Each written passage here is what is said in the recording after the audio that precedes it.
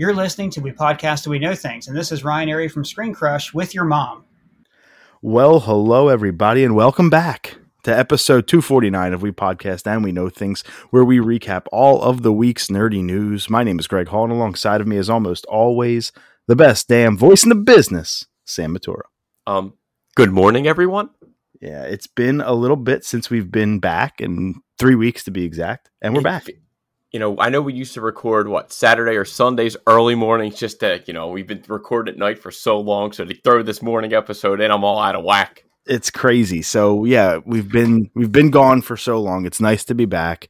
It hasn't really been that long. It just feels like it has for us. It feels like, yeah, exactly. For 5 years, you're in a routine of doing something every single week. When you take a break from that, it's like hard to get back into it. I was like, news? What the fuck? I haven't looked at IGN in 2 weeks. What the fuck are you talking about? News? There's definitely going to be some cobwebs. Yeah, I did the bonus last week. So quick PSA. There's a bonus episode that we did while we were gone. So I did a solo episode reacting to the Gamescom opening night live with Jeff Keighley and the Pokemon Presents that we got showing off Brilliant Diamond and Shining Pearl, and an even bigger look at Pokemon Legends Arceus. If you missed that episode, because again, we did announce a hiatus, we didn't really advertise the episode on any of our socials outside of a single Facebook post with one link. So, and by the way, the episode's doing well, which is pretty cool with no advertisement or marketing on it. Yeah, so check that one out if you're interested in those things. I did about 50 minutes, I think. I honestly don't remember. That sounds about right. It's been forever, and it's only been a week. But we're back full-time. We got 249 on tap tonight, 250 next week. Let's run through, because we wanted to kind of ease back into it. We didn't want to recap. Excuse me, my voice is gone. It's early. It's early. We're waking up. We didn't want to rush back into it with 3 weeks of news that while we're going to drop all over you. So we just kind of said, let bygones be bygones, take the big stuff that happened, and we'll talk about that this week. But it's kind of going to be a lighter news episode and more like what we've been watching and playing and doing while we were gone, because there's a ton of impressions to go through. And I'll go through the rundown of what we're going to talk about. We got picks of the week. We got trivia, 10 for me, 9.5 for Sam in our race to 11 win by 2. Next week is episode 250. Quick PSA on that. We're going to be recording that one late as well. That will not drop at our normal Friday morning time. That will either drop Friday night or Saturday morning, just to let you all know. We'll keep you abreast of the situation. We're going to start in gaming, lighter but heavier at the same time. Sam's going to start there. We got a PlayStation 5 showcase announced for next week. Guess what? Finally. We get to talk about it on 250. That seems very fitting. I think they set it up here. Okay, it's WePod's 250. Let's give them a big showcase. So we're getting a 45-minute Nintendo Direct style PS5 showcase. So we're going to go over some expectations for that. I have not predictions, but I have a bunch of things that I thought maybe we'll see that, and I'll throw that out to Sam, and the two of us will rap back and forth about that. See what we can maybe expect to see during that showcase. We have our impressions of Ghost of Tsushima Director's Cut, Iki Island expansion. That's out. We both beat it already, so we get to talk about that. The only game I played and beat this year was a piece of DLC. That's awesome. We have a Horizon Forbidden West update. Then in the movie section, I'll take back over. We're going to talk spoilers for the Suicide Squad. It feels like that movie spoilers have, it's been forever. And it honestly feels like it's old news by now, but we never got to do spoiler-free or spoiler impressions of it because we were going to record 249 before the hiatus, and unfortunately, we couldn't. So we really never got to talk about it. So we'll keep it kind of short and sweet, but I really want to talk about this movie. Oh, hell yeah. It's going to be long, but I'm here for it. That's where our top 3 is going to lie this week, is going to be top 3 characters from that movie. Remember, spoiler warning for that. We also got the Spider-Man No Way Home trailer we're going to break down. Venom, Mission Impossible 7, a couple other movies got delayed. Again. We'll talk about the way is the hardest part. And then TV is going to be really where the big impressions we got are. We got Stargirl Season 2, Titans Season 3, Marvel's What If, and Heels from Stars. One of these things is not like the other. 3 comic book shows and a wrestling show. But remember, CM Punk is now in AEW. He's back. He wrestles this Sunday night on pay-per-view. All Out. I'm psyched. We're watching it. At least I am. I'm ordering it. And he was in the latest episode of Heels as one of the main characters. So it was really cool. We got an update on Stranger Things, Cobra Kai, Pokemon with their anime, and Seinfeld. So stick around for that. And in music, we'll do a quick blurb about our friend Sergio Nello, who's dropping a new record. We'll give you the title, the release date, and a little bit more before Sam brings us home with an OG CGC Spotlight. Sam, are you ready for this? Let's do it, brother. Let's give our picks of the week. Pick of the week this week, even though it's been sitting off to my right for over a month now. I finally saw the final season of Supernatural, the 15th and final season, 20 episodes. The total series is 327 episodes. To say a show can go 15 seasons, never my wildest dreams that I ever think Supernatural would make it this far. I thought this was like a 4 or 5 season show, and that was it. But they just kept going and going and going. Again, the show definitely went too long. But, after watching this show, it started with Smallville. I remember watching it right after. This show basically about 2 brothers who they hunt demons, ghosts, monsters, supernatural beings. Like in the very first episode, you find out that this yellow-eyed demon kills their mother, and their dad's basically hunting for this demon and other monsters alike. So they grow up into this family to grow up killing up monsters. And to have 327 episodes, the last season, they had to tie up a bunch of stuff, which I think they did pretty good. It's not perfect, but for 15 seasons, I thought it was a hell of a ride following 2 brothers, Jared Padalecki, Jensen Ackles. They were, held down this show for so freaking long. And I guess I'm just a sucker that I liked it. I'm still looking forward to, I know, Jens, we mentioned, I think probably like a month or 2 ago, that they're working on, I guess, another spinoff of this show when his father was young, when I guess they were kids, and Dean's going to be the voiceover guy, basically, just narrating it. And I'm not going to lie, I was hoping that we were going to see the guy Mark Shepard. We haven't seen him since, I think, season 13. I was kind of hoping they were going to bring him back for like that, that final episode or 2 to give them a little send up, but they didn't bring it. That would be like my only gripe, because I just thought he was so good as one of the demons, as Crowley. But for just Supernatural, the show with angels and demons, they brought the angels in, probably season 6, I think. That's where it got a little crazy. But again, I still enjoyed it. Created by Eric Kripke, who's basically the creator and showrunner of The Boys on Amazon. So you're definitely in good hands there. If you have a boatload of time, there's 15 seasons, 327 episodes. Check out Supernatural. I love it. Yeah, that's a show that you actually inspired me to watch. So, and again, it's definitely not for everyone. The first season is basically a Monsters of the Week, and then it kind of they grow into more, because that they did. I don't think they knew what they were yet, and then they slowly found their footing, and then they just never stopped. I feel so weird because this is how rusty we are, because I didn't say, let's start where we customarily do. I just said, let's do our picks of the week, dude. It was funny. You jumped right in. I was like, oh, I had to scramble. So I'll continue where we customarily do with my pick of the week. And my pick of the week is like a compilation of a couple different things. It's the Halo Master Chief Collection. I never thought Halo Infinite, baby, but I really, really wanted to replay the Halo games leading up to Infinite's release on December 8th. And so I said, I got to start now because I got to get through 5 campaigns, each about 8 to 10 hours. And with the amount of time I get to play, that's going to probably take me until December to do. Looks like I'll be able to beat that probably by a month or 2. But I downloaded I have my Xbox Series S. I have Game Pass. The Master Chief Collection, all 150 gigs of it is available. Takes up more than half my hard drive already. It doesn't really, but and so yeah, I downloaded it on Game Pass, and I just decided, all right, let me just run through Halo 1 through 5. 1 through 4 is specifically in the Master Chief Collection. That's what I'm focused on now. I am on Halo 4 right now. I remember Halo 1 because I played it 15 times over Pinno's house in his basement, and since then. Halo 2, I never completed the campaign except for when it launched, so I haven't played it in close to 20 years. Halo 3, I beat with Ryan Cunningham co-op, but I don't remember it at all.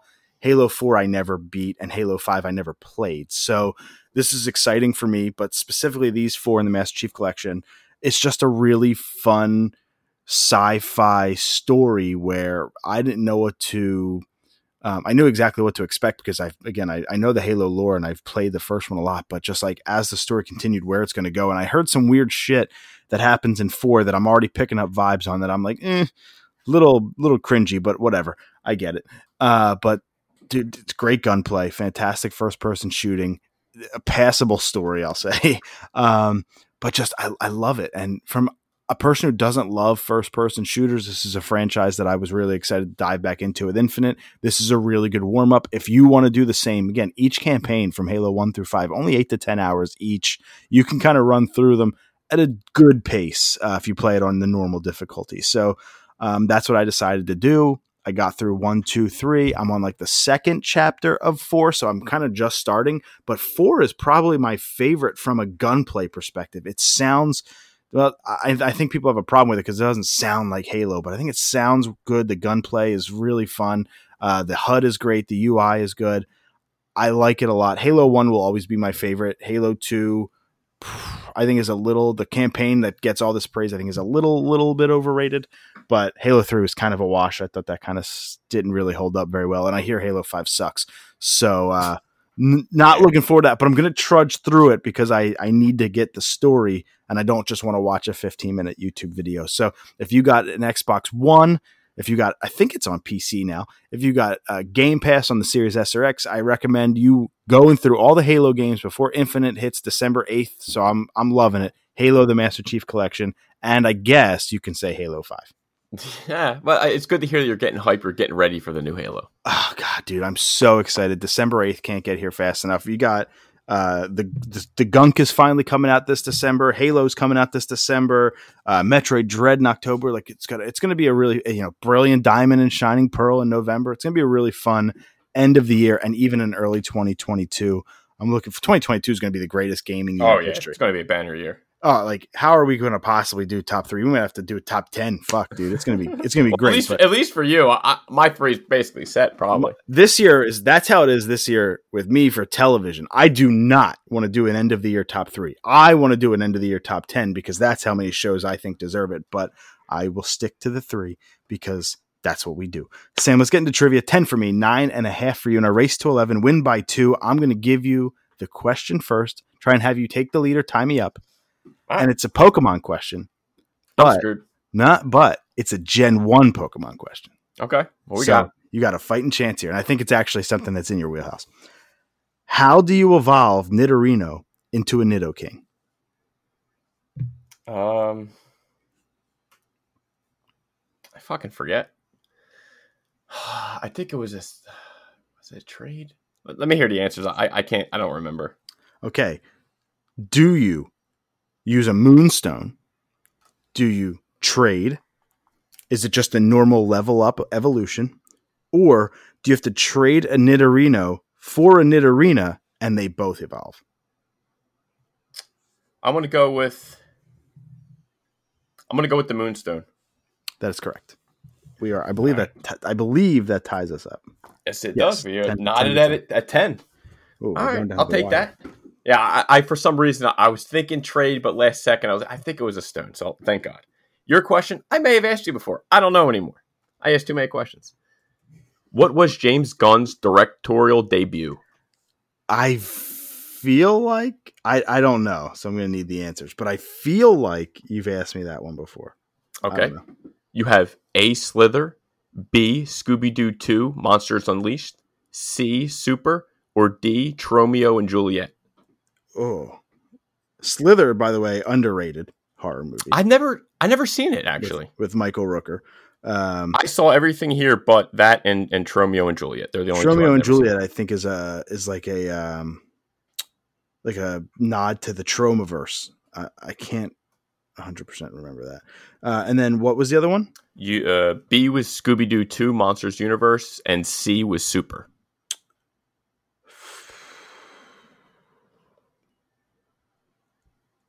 I'm thinking it was the Troma thing. Or was it? And the question, what was James Gunn's directorial debut? Yeah, the Troma thing. Incorrect. That was his first thing he wrote in 1996, but his first directorial debut was Slither. Gotcha. Which again, cult classic. It's like a pest that not pest, like an alien thing that gets into you and like I remember like a disgusting big blob thing. I think it was Nathan Fillion's character. No, Michael Rooker. Michael Rooker's character. Okay. Yeah, Elizabeth Banks is in it. Nathan Fillion's in it, and it's like a dark horror comedy. Okay. That got shit on at the time. It made next to nothing, but now became a cult classic like so many other movies. That's awesome. So was that 10-10 still? No, now we're knotted up at 10. Yeah, 10-10. Oh, yeah, 10-10, not still. But yeah, 10-10, Sam has tied me up here. Again, PSA, real quick. We did that bonus episode from Gamescom and Pokemon Presents. I know you watched along with the doctor from Gamescom. I don't know if you watched the Pokemon Presents. I gave my thoughts on it. Did you have any thoughts of those two things? Just real quick. Again, Saints Row, it's not my type of game. It didn't do anything for me. I didn't really care for the Lego Star Wars. Never played any of the Star Wars. I don't give a baker's fuck about Death Stranding's director's cut. Nah, what a weak ending. And then no one more thing. Like that's how you went out. Like that's what I was waiting for. That's why I stayed. I was like, okay, maybe there's something at the end to keep this going. I didn't hear nothing from you. I thought maybe you saw something and didn't want to say nothing, waited for me. Nah. And then I got to the end and there was nothing. Keighley and Kojima are boys. Keighley wants Kojima to be his and like to get all of his announcements through Keighley. So my guess is he made the agreement with Hideo Kojima, like, hey, I'll put you last, even though it's just another trailer for something we already know about. Like, I'll put you as the big thing, but when you do announce your next game, I want to be the one to unveil it. I bet you they have a little handshake deal there. And that makes sense. I mean, he's a huge, everyone knows who Kojima is, so it only makes sense. But just for us, like to see that at the end, I was like, oh, yeah, I don't give a shit how big his backpack is. I don't give a shit if he could fly down from the hill. I don't care. I don't care. It was a rough ending. You're right. Call of Duty Vanguard, that looked pretty cool. I'm not going to lie. I was into that. Bro, they released an alpha for it that you could download and play part of the campaign on PS5. So I did. I downloaded it, right? And I'm ready to go play it. I sign on. I'm psyched on it because I thought the trailer was okay too. Fuck Activision and all the stuff going with them. But like, I just wanted to try out this demo. I'll never buy a Call of Duty game. They're just not my style to spend all that money on. But a free demo, I'm in. So I go to download the demo. I hit play. And the first thing you do, it says, make an Activision account in order to play this game. I said, delete. Fuck that. No, I will never do. I hate when games make you do that. Yeah. No, I would probably do the same thing. I didn't care for Marvel's Midnight Suns. I don't know if everyone else did. That's like a hard pass. Like, as soon as I saw that, it was like just like event like Marvel Avengers. I was like hard pass. It got a gameplay blowout on the 1st of September a couple days ago, and I watched it. Like, what are we getting here? And after that gameplay, I was solely on I went from on the fence to solely out. Yeah, it's a tactical RPG that I want nothing to do with. Like, just give me a fun third-person action adventure game that's not Marvel's Avengers. Don't give us a game as a service. Give us a game with a beginning and an end. They're going to try to do that with Guardians, but I think that game's going to suck. So yeah, no, I agree. And it just didn't do it for me. Halo Infinite was probably the best thing that I saw. God, it looks so good. So again, and it should be no surprise to anyone. Like the multiplayer, everyone is so excited for this. I mean, again, I just thought everything was okay, but my favorite would have been Halo Infinite if we had to do a top 3. That controller is beautiful. The new console is beautiful. Controller already sold out, by the way. Yeah, everything is, man. The scalpers already have the new console up for $1,000 plus. Like, but oh man, it looks so good. Did you pick up anything on like playing as April O'Neil in TMNT Shredder's Revenge? No, why the fuck would I want to play as April? She looks awesome. What are you talking? She looks awesome, but I'm not playing. I'm playing the Turtles game. But if Casey Jones was announced, you'd be psyched. Okay. This is what I would say. I would say, I guess this is for, the women. April O'Neil. Just me. I'm either going to play as the Turtles, or if they did Casey Jones, because I loved Casey Jones as a kid. He was in a hockey mask as a kid. Who wouldn't like that? They're who I'm there for. I would never once play as April O'Neil. I am not trying to be like woke or with the crowd or anything like that. I just thought she had a fucking cool looking moveset. She like uses her microphone as a weapon. I thought that was really cool. So she looked cool, but out. She is not. I would never pick her on a bet. Sorry. My favorite character from Streets of Rage 4 is Cherry. She kicks ass. She's got the guitar, beating the shit out of people with that. But you're in that world. I'm in the Teenage Mutant Ninja Turtle world. I'm not in the April O'Neil newscaster world. No, thank you. Reporter, get out. What did you think of? What was it? There was Age of the Empires 4. No, Doke V is what I wanted you to do. Doke V. I mean, yeah, he's holding an umbrella. I don't know. Again, it's not my type of game. But it looked like a Pokemon game though. You're capturing monsters and battling just like in like a bigger world type deal. I don't know. It caught my eye. It looked rough, but it caught my eye. I think that was it. Between that, there was Dying Light 2 that looked cool. Age of the Empires. I'm old school PC player. I remember playing the original Age of the Empire, so it was cool to see that they're still doing it. Forza looks amazing. We've been hyping that up since we first saw it. Yeah. The Gunk, again, another thing that really didn't do anything for me. Maybe you have more interest in the Gunk. I didn't give a shit about the flight simulator. Yeah, Gunk looks amazing. I can't wait to play it in December. But what about I guess the last thing from that is Horizon Forbidden West did get delayed until 2022. Maybe I would have to go back and play the first one. I don't know if I played it or if I played something else. I don't even remember what game I played. So you never played Horizon Forbidden West. So I mean, I would never Horizon Zero Dawn. So I would never jump in on the second game. If I ever did play, I would have to play the first. But it looked okay. Anything from the Pokemon Presents where they showed off more Legends Arceus or BDSP? Arceus looked a lot better, which they had to do because the first time I saw it, it just looked too clunky. They look like they cleaned it up. This was my favorite thing from the Pokemon, as I'm sure it is a lot of people. Yeah, me included in there. I think BDSP looked 10 times better, but it's still just a remake. And I didn't play them realms, so it's like I don't care about Brilliant Diamond or Shining Pearl. Like I don't care. Mm-hmm. So like that's like Pokemon Unite. That's not for me. Pokemon Go's dead to me. We already know where I'm at on that. Masters EX, no, I'm good. And I don't give a shit about the Pokemon Cathy remix.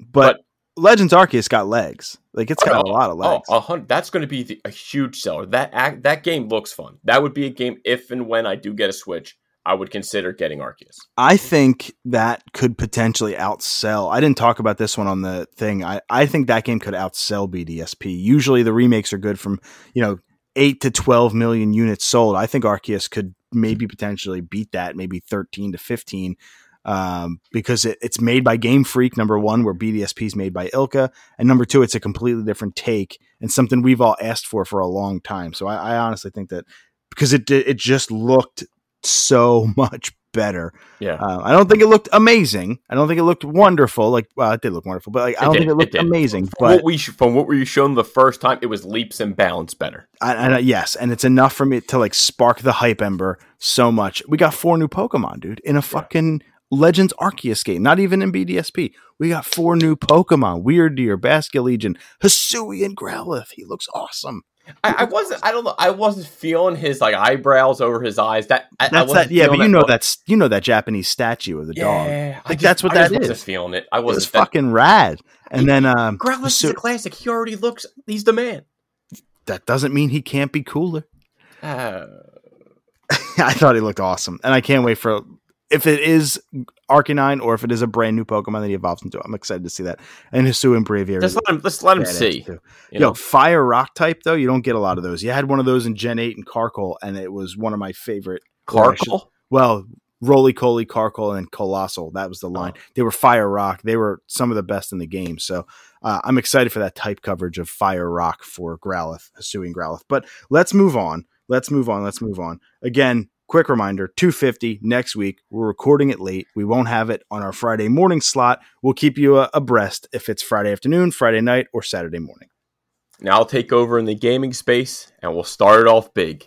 PlayStation announced a PS5 showcase for next Thursday at 4 o'clock Pacific Standard Time. Or no, 4 p.m. Eastern, excuse me. Yes, 4 p.m. Eastern, so we'll be checking that out, and we'll be able to give you not quite our live reaction to it, because we're recording next Friday, not next Thursday, so we won't be able to give you live on the spot, but we will be able to sit on it for 12 to 20 hours, and really be able to stew and give you really thoughtful analysis, so I'm psyched on that. But this is something, like you said earlier, we needed this. This was something that we wanted for almost a year since the last one, and we finally got one.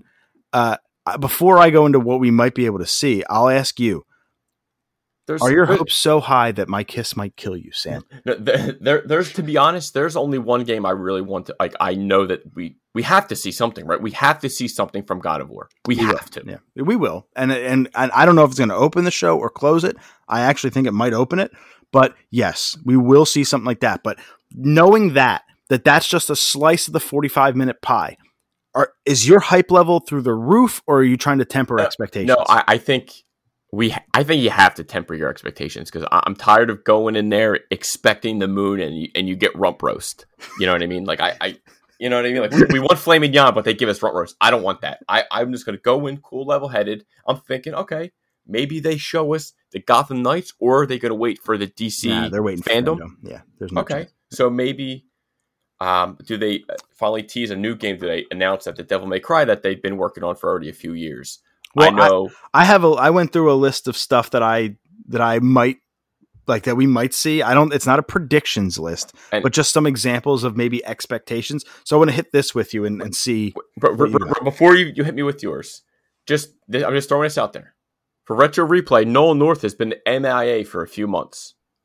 You think there's any shot that why he's been MIA was he's been doing Uncharted? Well, we know there's a new Uncharted game. Like it has not been announced. But do we know, is it Nolan North? Because he's been literally MIA probably for 2-3 months. He just showed up, I think, on yesterday's Retro Replay. And he's not at his home place. He's away. So I'm just, not hearing from someone for 2 months, 3 months. They record those in advance. You don't know how long he's actually been away. He could be doing the voice work for David for the Last of Us PS5 remake. True. That was rumored he could be doing something with the Last of Us TV show. I don't know. Again, he could be making the David cameo we've been calling for in the show, and they are filming right now. So maybe that adds up. Maybe we get a Twisted Metal 2 remake. I don't know. I did not have that on my list of expectations, but I think if you're going to show God of War and Uncharted in the same presentation, are you blowing your load a little bit? They would have done it on E3 because at E3 before they've given us hype after hype after hype, especially E3 2016. So the blueprint and the precedent of showing multiple giant games is there. But in the digital world, when you control the message, Uncharted and God of War, so they don't overshadow each other and both get their time in the sun, they're not coming out tomorrow. You could hold the Uncharted game off until your next one and make that the belle of the ball. Or is like, to me, that's a nice one more thing, like a little teaser. Yeah, that it's I just working. don't see it. I just don't see it in the same announcement because you don't want God of War's unveiling to get overhyped by Uncharted. I don't think there's no way God of War. But if we actually see gameplay of God of War, but then you don't want Uncharted to go overshadowed by God of War. You want them both. Why rush it? They're not coming out. Like Uncharted's not till 2023, like at least. So why would you want to rush? Just give me some hope to look forward to. But we're getting one. There's your hope. We're getting a new Uncharted game. It might be his daughter, or what have you. But we're getting a new Uncharted game. There. I just don't see it. I hope we do. I hope I'm wrong. I think Crow would taste great next Thursday. Be a perfect football meal because this is the same day that the NFL kicks off. It's going to be wonderful. I'm excited. I just don't see it. Now, there's some shit on my list here that could also be construed as a giant game along with God of War. So maybe that context should be thrown out the window. But in 45 minutes, man, how much time do you really have to blow us away like that? I think Blue Point Games, that acquisition finally gets announced. They literally tweeted out the graphic and deleted it, and they've said nothing since. So I think Blue Point's acquisition gets announced, but along with their new title, whatever remake they're doing, whether it be Bloodborne or some other old PlayStation game like Twisted Metal 2, like you said. Oh, man. How cool would that be? Dude, Destruction if you All-Stars. get into an online game, I'm telling you that would take off. But it didn't with Destruction All-Stars. That's Destruction All-Stars. That's not Twisted Metal 2. But nobody knows what Twisted Metal is anymore because they fucking gave up on the franchise. A lot of gamers aren't 30 like we are. A lot of gamers are 16 to 25, and they haven't had a Twisted Metal game except for that PlayStation 3 bullshit. I don't know. Galaxy Quest told me never give up, never surrender. So. And I would love it. And I'm right there with you. Shit, it's getting a TV show, so we can't lose our hope. Yeah. But to think that because Destruction All-Stars, which, by the way, they tried, and it fell flat on its face. It tried to be the Fortnite of Twisted Metal. That's what it tried. It tried that stupid Fortnite art style. It tried to be Twisted Metal, but not quite from a violence, dark perspective, and it just fell flat on its face. They kept that shit free on PlayStation Plus for 2 months as opposed to 1 because they were desperate for people to download it. They really wanted to prove that proof of concept. So maybe you put Destruction All-Stars on the back burner, forget about it. It never happened. Let's wipe our brow. We know that Rocket League and things like that, car combat / sports has an audience. Oh yeah. Let's bring it back with a beloved IP such as Twisted Metal, and let's rock and roll. I can see that happening. I just don't see it here. I would love it. Like there's no PlayStation franchise I want to come back more, maybe besides the Bouncer, than Twisted Metal. That'd be amazing. Okay, let's see what the TV show does. So let's talk God of War. I 100% think that that's going to be there. That is an official prediction. Now, from my perspective, it's a teaser trailer, maybe 60 seconds. Some people are saying gameplay. What do you think? You thinking gameplay or just a teaser trailer? Just how far along they have to be for this. I think we see a little bit again. I don't think we're going to get like a 30-minute blowout. I'd be happy with 2 to 4 minutes of gameplay. That's enough to get me hyped, get me ready. That's all I need. You know what? I think I'm with you.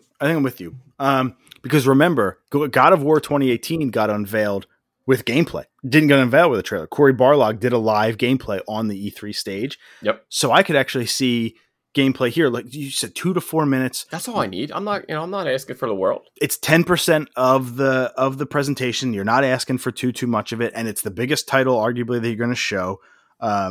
So I think you're right on. 2 to 4 minutes sounds great. Gameplay. That's what I would love. I would love that. Yeah. Then hit us with some cinematics, then talk about the game. Whatever you want to do, I'm here. Yeah, just don't go over like 5-6 minutes. I want to see a ton of games because Sony needs to show quantity here. Yes, the quality needs to be there, but we already know it will. Sony is arguably has the greatest lineup of exclusives in the gaming landscape. So I don't think that we're worried about the quality. That will always be there. So I'm hoping the quantity is what we see in this. I want games to know that my PS5 will be turned on for more than just PS4 games. Because that's what's happening. I'm playing a lot of Skater XL, and I already finished Ghost of Tsushima Ika Island, which, by the way, was a fucking PS4 game. Let's not forget it. So I want stuff on my PS5. So I'm really hoping for some quantity there. I think we're going to see Gran Turismo 7 get kind of revealed, unfortunately. I think, and it's got to be good. I mean, from what Xbox showed with Forza, they got a lot to live up to over there. Forza and it's coming out in 2 months. Like Forza right now is the king of the racing hill. When you delayed Gran Turismo 7, you delayed it for that long. It's supposed to come out almost right alongside of the PS5, I think in February of this year. It doesn't even have a new date yet. That's a long delay, and I think that that's going to be at the behest of Forza and at the detriment of Gran Turismo. I was so psyched, and I would have bought Gran Turismo if it launched with the 5, because I told you, whenever I get that new console, I want the real beautiful racing game with it, because to kind of show those graphics off. A year and a half later, I'm over it, because I'm going to have Forza already. Yeah. What do you think about maybe seeing Hogwarts Legacy, the Harry Potter RPG? I mean, I guess the first time they announced it, I got hyped, and then it's like, as more time kind of went by, and it's like, I guess I'm slowly losing the oomph I had for the Harry Potter game. Like maybe I just needed a new trailer just to blow me away. Do you think it has a possibility of being there? I mean, they had what? It's been 6 months since they shown us what they did. And they didn't show us much. Yeah, it was a little teeter, so 6 months. I think they could put together at least a little, like again, a little 5-minute trailer. I think that's plenty. It's coming out next year, so it's gotta be far enough along to show us something gameplay related. I don't think that the DC games are going to be there because of fandom, but the rest of WB properties, I think, have a chance. So like Hogwarts Legacy, not going to be at the fandom, that's DC, but I think it has a decent chance. Like I would probably put it at like 25-30% chance, maybe even 40 to be at this showcase. Yeah. There's a possibility that we might see a new Persona game. They've been huge out on PlayStation. Persona 5 is on the PlayStation Plus library. You can download it and play it for free if you have PS Plus. There's a potential Persona 6 is here. So if you're a Persona fan, check out that. But what do you think? Do you think we'll get anything from maybe Naughty Dog? Do you think we might see The Last of Us remake? Do you think we might see Last of Us Part 2 native PS5 version? Do you think anything from Naughty Dog? I mean, that actually kind of makes sense for The Last of Us 2, huh? Get a little PS5 upgrade. I mean, again, I'm still going to hope for the Uncharted tease just because there's no one disappearing like that without saying where he went, why he went. Again, it could, like you said, it could have been the TV show for The Last of Us. Could have been that. But, I'm going to hold out hope that we're going to see him again as Nathan Drake. We already saw, and we already talked about Uncharted and if that could potentially be there. But from other things, Naughty Dog, like if Uncharted's not there, I almost feel like Naughty Dog kind of has to be. Like they weren't at the unveiling of it. I mean, they're not going to announce the new IP that they've been working on, right? They're still hiring for. It's still too early. I don't think that's what else. What else could there be besides The Last of Us 2 PS5 upgrade or a new? Or they hey, you're getting the entire Uncharted. They're coming out for PS5. We're remaking everything. Or PC. Remember, Uncharted 4 rumored to go to PC. Okay. I think this is, but this is a PS5 showcase, so I do not think you're absolutely right. I do not think that anything Uncharted 4 or Nathan Drake Collection will be announced for PC. You could get a PS5 upgrade for the Nathan Drake Collection and Uncharted 4. I can see a world where that exists, but like they're PS3 games for the most part. So like, I don't really, just kind of like The Last of Us, I just don't need it. Yeah. How much better could it be? But I think a native Last of Us Part 2 for PS5 makes sense because we got the 4K update, the 60 FPS update. I think there was even some haptic stuff in there, but we do not have that native, beautiful white tag at the top, PS5 logo, Last of Us Part 2.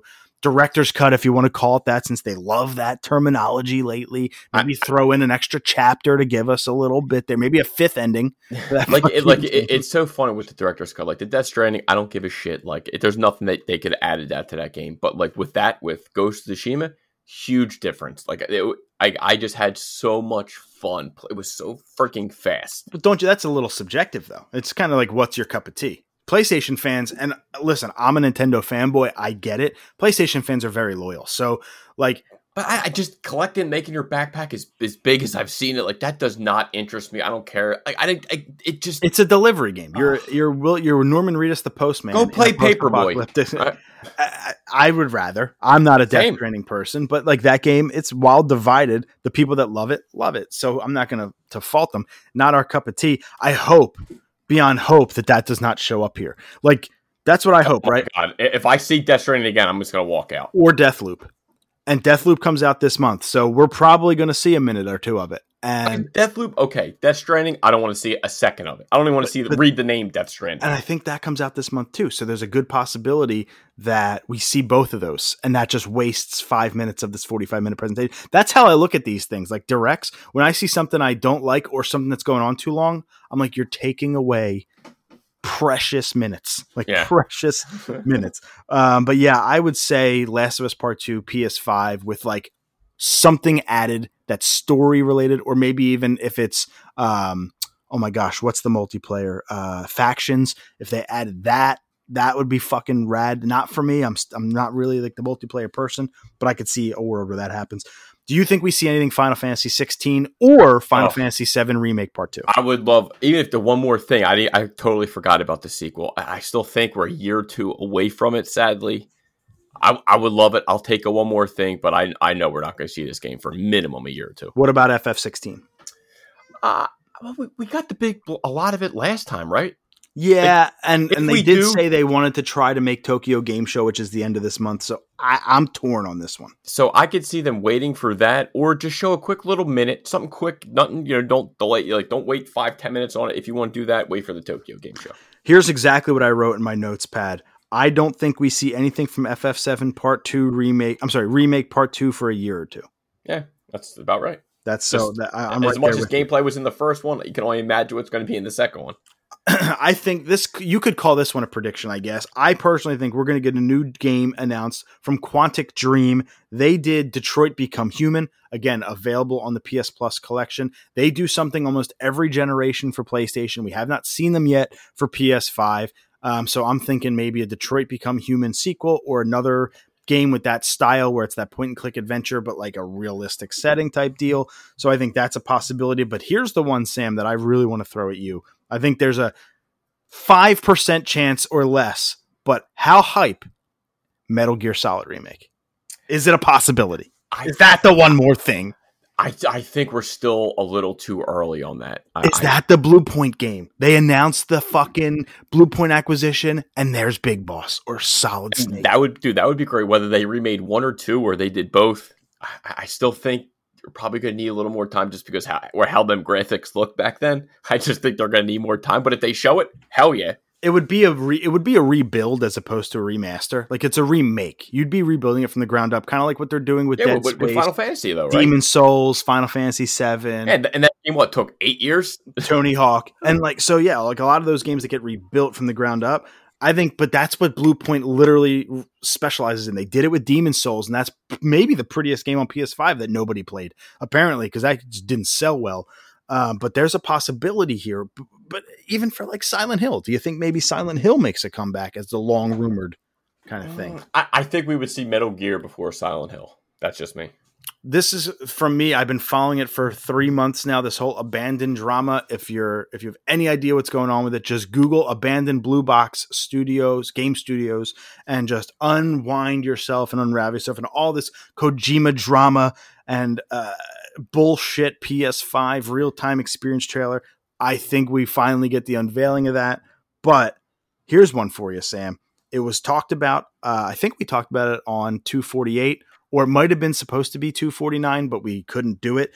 There was a report of a Grand Theft Auto trilogy, 3, San Andreas, and Vice City remaster coming. I think this could be the perfect time to unveil that, especially if it comes out late 21, early 22. Well, I don't even see the point of them doing it. They're already making so much money off the one game that's out now. They're working on the with 6. I don't even know what number they're on. 6 probably won't hit till 25 though. I don't even see a need to go back and redo them. They're gonna. And if 5 is selling 150 million copies and people, I mean, listen, the thing is, you could go on the PlayStation Store right now and buy GTA 3, GTA Vice City, and GTA San Andreas for like $5 a pop. But to remaster those in 4K, I think and package them for $60, I think would drive million. And even if somehow they put in GTA Online, because that's the big seller, that's the thing everybody comes back for, is GTA Online, and you like find a way to incorporate that into this remaster, you're talking about another 30 million sales, like at $60 when GTA is $20 right now, and a lot of the legacy is in the online stuff that people are buying. So I mean, when you have a game that sells like that, like, and you can make cheap money, let's call it what it is. You're not wrong. It's easy money. Easy. I'm just so over that franchise. It's just like, I just don't care. Yeah, I stopped carrying around when 5 launched. I bought it. Vice City or San Andreas, whatever was the later one. That was when I was out. I liked Vice City. San Andreas didn't do it for me. 3 was cool. I would like to go back to that world, but if it's a $60 remaster, I'm probably out. Yeah. Maybe if they remastered all 3 of them and sold them for $20 a pop, and I can pick which one I want to buy, and I could just buy 3 or just buy Vice, that'd be cool. Yeah. Do you think we see anything else from Elden Ring? I think they're going to wait on that one. I think we've seen it a lot. I think they'd maybe wait till Tokyo or something like that. It's coming out in January, so they're running out of time. I could see it here. They just dropped some new screenshots, but you're probably right. It's such a big game that maybe it gets its own state of play. It's not a PlayStation exclusive, so maybe not a state of play, because they usually do that for first party titles. So I don't know. Maybe just shit. Maybe they just, well, is it a first party game? Is Elden Ring multi-plat? I cannot remember. I think they're trying to. I think they're trying to make it like a four player multiplayer, I think. No, multi-plat. Is it coming to Xbox? That I don't know. Elden Ring Xbox. I can't remember if From Software is the game is okay, PlayStation 5, Xbox, all that stuff. All right, so it is multi-plat. So yeah, I don't think it gets a state of play. So maybe From Software does their own little presentation for closer to launch. I don't know if we see Elden Ring. But the last thing I have here is, if you really want, because it's 45 minutes, you got to remember, a lot of the stuff is going to be stuff we don't care about, nor is it going to be stuff that we remember or even know about. It could be brand new stuff. But if you want a decent idea of updates and things that we're not talking about, or like little things that you're like, oh, okay. Oh, by the way, Ken of Bridge of Spirits comes out this month. Probably see something about that. Go back and watch last year's PS5 unveiling video, the hour-long one they did where we got the God of War teaser and all that shit. Go back and watch that. All those little games, like, oh my God, what was that one game with the astronaut like on the moon with the Pragmata, I think it was called? Like, games we forgot about. I still forget. You'll probably get little updates on that. You know, like the Medium's coming to PS5, maybe something on that. Like little things. Go back and watch last year's. Pick up on the little things, and I bet you $1 million we'll see some updates to games announced last year, just as like a, hey, we're still here type of thing. Anything else that you'd want to see from the showcase before we move on? Maybe just announce that there's going to be more PS5s for people that are actually trying to buy it. They're going to say, hey, we just shipped off 1 million more copies of PS5 around the world. Just something. Give people hype, because every time if I'm in Walmart, the only console I ever see is Switch. That's the only console I see. I just took a picture of 2 Xbox Series S's and put them online for people at Walmart. There you go. So they're out there. The X I haven't seen, but I've seen the S in the wild twice now. Do you think we see a new color variation, maybe a black PS5 or a new controller? Maybe not now. They need to get on top of getting everyone a copy first before they go out doing freaking all colors. Get everyone, let the white stock get out there, and then release black, blue, brown, purple, whatever color you want, then release it. Xbox is doing a better job of getting consoles out in the wild. I mean, it's Microsoft. I'm sure they have better partnerships with kind of those type of manufacturers and stuff like that. I mean, Sony is Sony, don't get me wrong, but they're doing a great job that they were able to put out an Xbox that has Master Chief plastered all over it. So the possibility is there if they wanted to do maybe a God of War special edition. I was literally about to say that. Okay, God of War, that's a game that actually deserves it. Okay, that I can understand. All right, so we will have that whole presentation from soup to nuts broken down on episode 250 next week. To say we cannot wait is an understatement. Okay. Now, a game we both beat technically twice with the DLC. Let's hear our impressions of Ghost of Tsushima Director's Cut, Iki Island. I'm going to pass this one to you first because I'm so excited to hear what you have to say about this DLC. I would say first, my trivia question probably next week will probably be the hours I spent completing it, because I can't give you the hours I spent, but I'm just going to say I absolutely love this game for PS5. From the load times, the haptic feedback, just to have the bow back in my hands. Woo!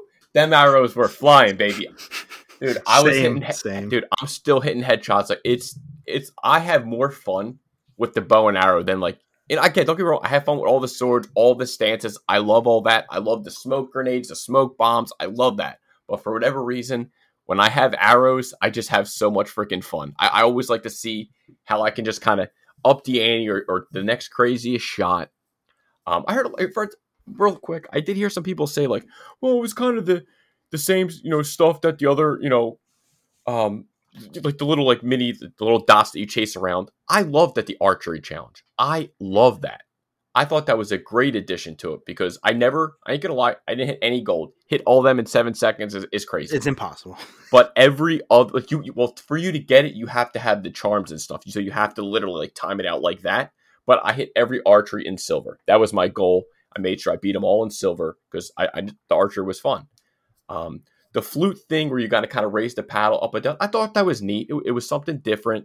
It was cool the first time or two, and then it just became a thing. But you're right, it was cool. It just becomes a thing, like when you're getting the fox dens before, when you're getting the monkeys, you're feeding the deer, which is all fine because it's kind of what the island he represents of the shrines of the animals, and between that and then I assume you found that where the one island there's like that secret fight club. Mm-hmm. I thought that was a blast. I made sure I beat every single person because you get money or they were not hard though. I think the last one or two gave me a little issues where it took me, I think, 2 or 3 tries to beat them. Mm-hmm. But my goal was I'm not leaving this goddamn island until I win this fight club, which was cool. And the little story they added kind of with his father and kind of moving forward in his past and kind of from the trailer before it was announced, we knew that it was going to be some shaman. We knew it was going to be something like that. And I don't know. I thought it was absolutely perfect. I think it was just the right amount added DLC.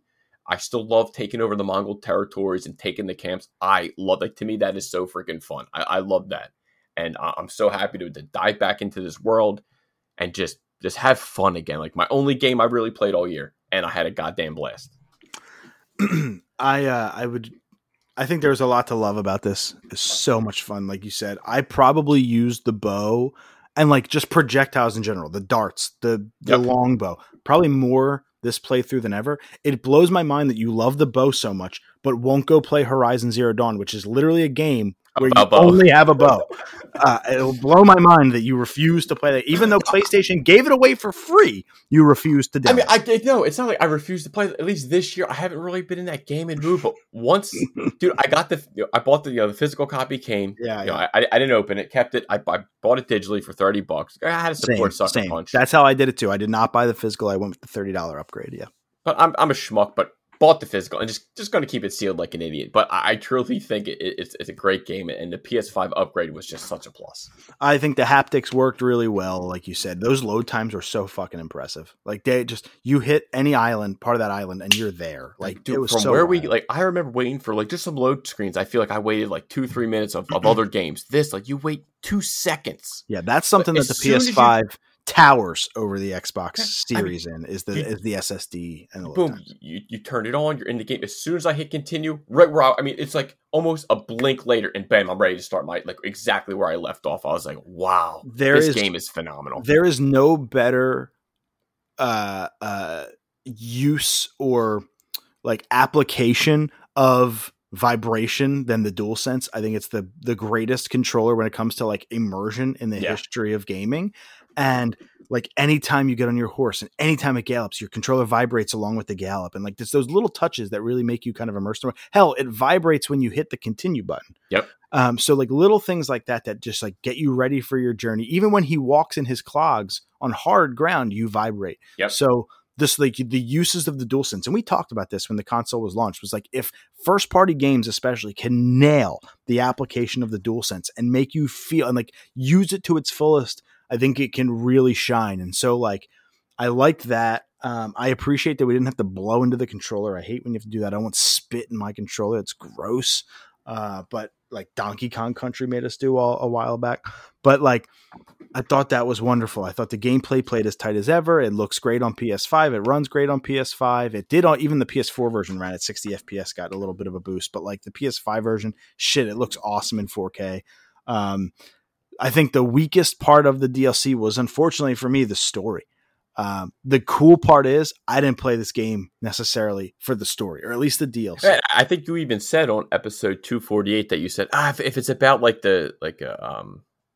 like mystic voodoo, like you're not that into, like you literally said that. So I was like, okay, so maybe I could see the story It did exactly what I didn't want it to do, and something that drives me up a wall in gaming, especially, but like other stories, is when you get poisoned. And then that's the big hook, is that the narrator or the villain can just like link up with you at any time and fuck with you. And like at any time you're running down this water well and you're like, oh, there's my dad, but you know, it's not. And there's Yuna, but it's not. And there's this. And it's like, I can't stand getting poisoned. And then that poison just all of a sudden, I did my thing. It's gone. I like the one scene where like you find you killed all these people that you weren't supposed to kill them. Just be like, I did like that scene. Like it kind of like, oh, are they going to turn Jin of kind of him? He's seeing everything, and he's just going to kill everyone. That's kind of, I thought they were going to go that way. They were teasing a Jin heel turn in the game, and like the main game. And so like, I didn't play this DLC for the story. Like the main game had a good enough story. It wasn't my favorite story. That's what pushed The Last of Us over the edge for me, was the story of that game, where this one, the gameplay in Ghost is better than The Last of Us. I will never deny that, but I'm hooked into the world of The Last of Us and that story lore. This, of course, I love like feudal Japan and all that. It's fantastic. And that time period, but this DLC, it was kind of just way off the beaten path. And the only downside, the only other technique they added was like the horses. I didn't use it once, outside of the one time they made you. I mean, I was already maxed out, so it's like it didn't take me long to max out the horse. I was like, oh, I didn't have anything else to level up. I still have 2 skill points, and so it's like, dude, I maxed out because me and you are the same type of player. We do all the side stuff. We were ready to rock and roll. I made sure I got the horse's armor. I swam the 3 different islands, just swimming. It took me 5 minutes to get there. I hated that mission. I hated that mythic tale. We needed to swim from ship to ship to try and find it. That was the worst part of my DLC experience. I did like the armor of the horse, though. It did. I thought it did look cool. It did look cool. It was worth. I guess it was worth it at the end, but that was so frustrating. And when you fell, you had to oh god, it was so bad. It was challenging. There were some shrines that you're going to where you're climbing all these mountains. Like the one shrine took me probably like 30 minutes because I felt like they made this like you can't get it, like it's impossible. Then eventually I figured it out. I was like, all right, thank God. So like for me, again, the weakest part was the story. And if you're going into this to play for the story, that's cool. But like it just never once clicked with me, because I knew how it was going to end, and it did. And it's like it was so predictable. And so that's fine. That's not like a knock on it. It's just something that didn't excite me.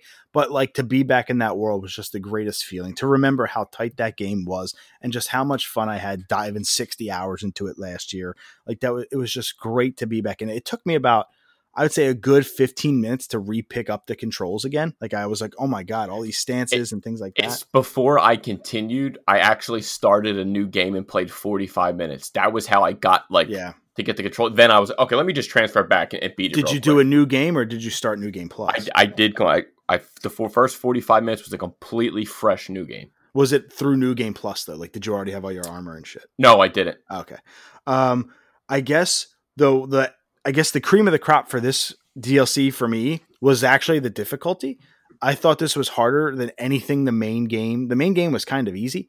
I think that anything like this was the hardest thing for me because you had the shamans in the background chanting that made the Mongols really difficult. You just have to kill them first. You have to find them and kill them. So like that was a pretty cool little thing to find. And then secondly, the Mongols, I don't remember them doing this in the main game. I could be wrong, but they were switching stances mid-fight. They would pull out swords, and then they would pull out a spear, and then they would pull out a shield. Especially if you were in the Fight Club, where they come at you with a stance, and they would change. Like, he got the long staff. I got it. Then you have to change your stance. Yeah, which I loved it. It forced you to change on the fly, where it was just okay. I'm just going to take this sword and swing here. It's like no, I'm going to have to go to the wind stance or whatever stance, water stance, whatever. I don't know. I thought that was neat. I didn't know. I don't remember the Mongols in the main game doing that. I don't. I could be wrong though, but I thought that was just nice. It was a really nice pie. Here's the downside for me. This was not $30. This was $19.99 slapped all over it. That's where I'm at. I'm happy to pay it, and I did pay it. Yeah. But like, should I dropped $100? Right, exactly. Right. Yeah, you paid $70 for the director's cut on PS5 natively. This was not a $30 piece of DLC, in my opinion. It would have been wonderful at 20, heck, 25. Now for me, $5 is nothing. So like, I'm happy to pay the 30 and I did, but like for the casual person who literally a lot of people do struggle with their game decisions of like, I don't have the money to buy 10 games a year. To make it easy, if you never played the game and you just want to get it for the PS5, it is worth the $70 100%. Yes, I will say that. The game in total, because we got it both for $40, and that seems like a steal. Yeah. The PS4 version last year. So if you've never played it and you're diving in for the first time, the director's cut on PS5 for $70 is worth the package with Iki Island and the main game. Shit. The main game alone might be worth $70 without Iki Island, but Iki Island as a standalone for the $30 upgrade, I didn't feel the value there. Yeah. I'm not going to give you the trivia question. So for me, it was 11 hours. So like that's, I always talk 11 hours, $30. That's like $3 an hour. Yeah. That seems like good value, but the 11 hours, the story only took 2.5. Yeah. The rest of it was me doing all the side stuff, getting the question marks, the undiscovered locations and archery stuff. So really to me, I don't think it was worth 30, but that does not a knock on how good of a total package this game is. This game is, listen, if I said it on Twitter, if The Last of Us Part 2 to me was an 11.10 or 11 out of 10 game, this is a 10.9. Like it is the 1B to the 1A.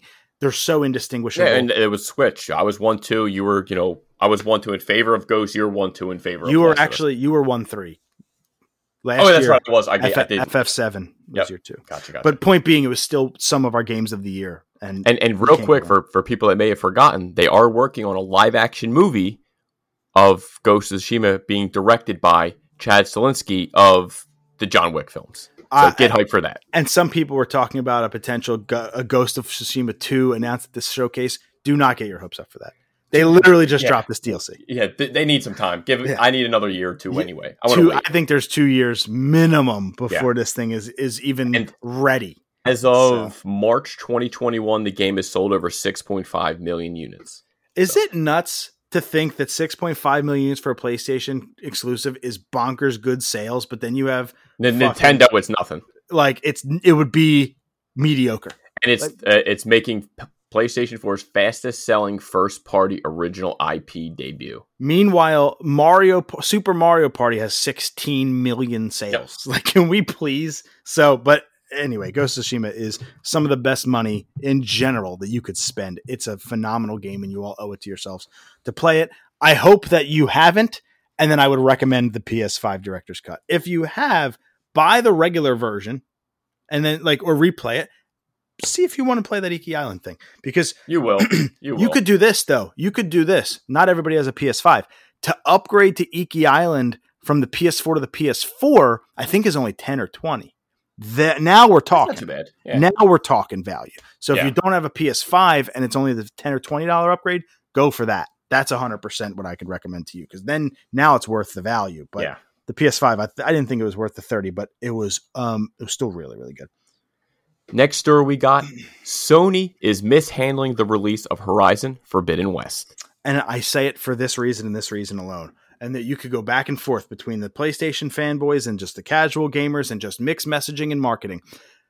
PlayStation, when the PS5 was announced, put out a statement saying games like Horizon Forbidden West, Spider-Man Miles Morales, and I can't remember the other one in there. I think it was Sackboy's Big Adventure. The PS4 game will come with a free PS5 upgrade. And then they said launch games will do that. And we now know that Horizon Forbidden West is no longer a launch game. PS5 November of 19 or of 20, this February of 2022. So clearly not a launch game. But the pre-orders for Horizon Forbidden West went live on September 2nd, which why the fuck are we announcing pre-orders? Like, are we really getting hyped over pre-orders now? Like, come on, it's a pre-order. But the reason this game is getting, in my opinion, mishandled is the little fine print that came along with the pre-order. This game will not have a PS4 to PS5 upgrade. Oh, Jesus. You can't get it for free, and you cannot even pay for it. If you have a PS4 and you liked the game, you're going to have to buy it again on PS5 if you want to upgrade once you get your PS5. Now, there is one exception.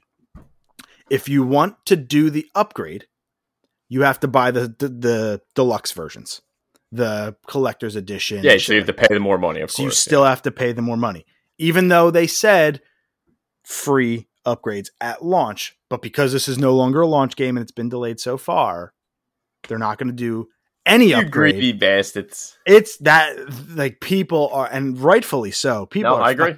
Because, I hate the excuse of I can't find a PS5. That's because I have one. So, like, if I didn't, maybe I'd be in that crowd. But, like, at a certain point, there still are not a million people out there that have a PS5. People are still looking for them every day. They're still very hard to come by. And so a lot of people are forced to play this game on PS4. That's just a fact. They will play it on PS4. You're going to tell them that when they finally get their hands on a PS5 that they can't play it unless they drop another $60 or they bought the digital version, the deluxe version, which is even more like Tony Hawk did that, and fuck them for that. And again, that's Activision. Fuck you, Activision. When every game under the sun is doing a free upgrade, you're going to charge us $10 for a skateboarding game that only costs $40 at launch for a PS5 version? You're joking me. I wouldn't drop that $10 if $10 dropped out of the sky. I'd go buy Mr. Softy, and I'm down almost 10 pounds in the last 2 weeks. Hey. So, like, I'm finally there, by the way. This is ridiculous. So, yeah, I thought that was a huge mishandle. And that's funny because Xbox, every game for Xbox One is going to be compatible with the Series X and S. Every one of them, the new versions. And it's because of smart delivery, and it's all free. They're never charging you a cent. Do you know what PlayStation called it? If you want dual entitlement. Wow. Fire that guy. Whoever wrote that sentence. How old school Japanese Sony culture is that? Jesus. That is the my shit don't stink PS3 Sony. Can we please bring back the PS4 Sony that dominated the world of gaming? Because that was the cool one that we all jived with. And now you just have this thing that everybody wants, so you think you can act the way you are. Man, that just rubbed people, and myself included, the wrong way. I wasn't going to get this game to begin with. Now I'm fucking out because I don't want to be entitled, Sony. I don't want to be entitled. Dual entitlement. Fuck you. Fuck you. All right, let's move on to the movie section. Sam, I want to move quickly because we're already at an hour. This is already a month old. Yeah. What'd you think of the Suicide Squad? Let's get our spoiler hats on. What'd you think? And Suicide Squad, I thought was a good movie. I'm not going to go in there and say it was the best. I heard people say it was the best DC animated movie. It wasn't. It wasn't live action. Live action. It wasn't the best live action DC movie. I enjoyed it for what it was. The fact that we got to see a live action Starro, that's not lost on me because he is such a goofy villain. Even though he was the first villain in Justice League of America 2028, I think it was. He was the cover villain. It was wacky enough. The action was great. It was enough to make it work. It's a shame that it didn't make the money financially, because I'm looking now. Box office, it only made $155 million and a budget of $185 million. So this came out when that the variant was real hot, and people were afraid to go to the theater. Just a shame, because I feel like the movie, it definitely deserved to make more money than that. You know what I mean? At least make your money back. It was received well. I mean, it's got what? It's a 91% on Rotten Tomatoes. I probably give it like a 7.58 out of 10. I had fun. There's some funny parts in it. My favorite part is still the Peacemaker and Bloodsport kill-off scene. That's still my favorite part of the whole movie. Other than that, it was just James Gunn delivered on a wacky story. See, I'm right there with you. I think it was a good movie. I think the people that were on Twitter, this is another just masterpiece by Mr. Gunn himself. Man, your expectations are low. That's what I call easy to please. And I'm not sitting here saying I'm going to nitpick this movie to death, because I enjoyed it. I think it's a 7 out of 10 movie. That's perfectly fine. I thought it was fine. But here's where I differ. Me and you have different DC takes and different DC opinions. I think this was the best DC movie ever. And that's not because I love this movie. That's just because pre-Nolan? Yeah. Oh, post Nolan. Yeah, absolutely. I don't think the Nolan trilogy counts. I'm talking like the DC EU, if you will. And I'll even throw Joker in there because it's kind of newer. But let's say this, from the time Batman Dark Knight Rises, from that until now, like post Dark Knight Rises. So you think this is the best one since then? Wow. Yeah, then Zack Snyder's Justice League, then Joker, then Shazam, and then the rest of them. I don't care about any other DC movie. Yeah, I don't know. Like this, I feel I know I got more enjoyment out of Zack Snyder's Justice League cut. Right, and that's because I have no attachment to the Justice League at all. Nor do I care about Superman at all. The only one that I think is probably better, like I don't know, you could say Man of Steel, BVS. I don't know. I think I got more enjoyment out of Aquaman, to be honest. See, I just don't care for that's the thing. Like, even though the Suicide Squad is my favorite DC movie ever, that doesn't mean I absolutely am gaga, like cuckoo for Cocoa Puffs over it. It was good. And that's because my enjoyment of the DC live action films just aren't there for everybody else. And that's cool. Like, the Marvel movies aren't doing it for me either right now. Like, I have no interest in anything Marvel. I heard a buddy of mine saw Shang-Chi, and he gave it a 7 out of 10. I said, what do you think? He said, I just get sick and tired of the same copy and paste Marvel formula. He said the thing that was the best about it, he's like, the action scenes. That was it. Other than that, it's a copy and paste Marvel movie. I was like, ugh. And that's why I'm not rushing to the theater to see it. Like, it's that simple. And I'm sure I'll enjoy it, but I absolutely will enjoy it when I can watch it in my home with my phone on, because I'm just not there. And that's kind of how I felt about this. And remember, we're in spoiler territory, so whatever we say, and we'll drop our top 3 for the week as our top 3 characters. Like, there was that opening scene that just jarred the fuck out of me, that I was like, oh, because Pete Davidson's one of my favorite actors, and Nathan Fillion's one of my favorite actors. So, like, to see these guys, I was excited to see them. And then 6 minutes into the movie, they're dead, kind of, maybe with the exception of one. Like, what the fuck? And I get it. This was the throw off. And how are they going to really make a movie where they can flesh out every character? You knew a lot of them were going to die. I just didn't think they were going to die that soon. And it was literally going to be a 5-person Suicide Squad movie again. I mean, you kind of, since we didn't get David Ayer's cut, I don't like comparing it to his, because we didn't get his cut. We got a company that makes trailers. That's the cut that we got of that movie. So I'm judging this on its own merits, not at all compared to the Ayer cut. I will praise Gunn for literally killing more than just one character, as opposed to that one we only saw Slipknot died in the other movie. We didn't even see it, by the way. We didn't even see it.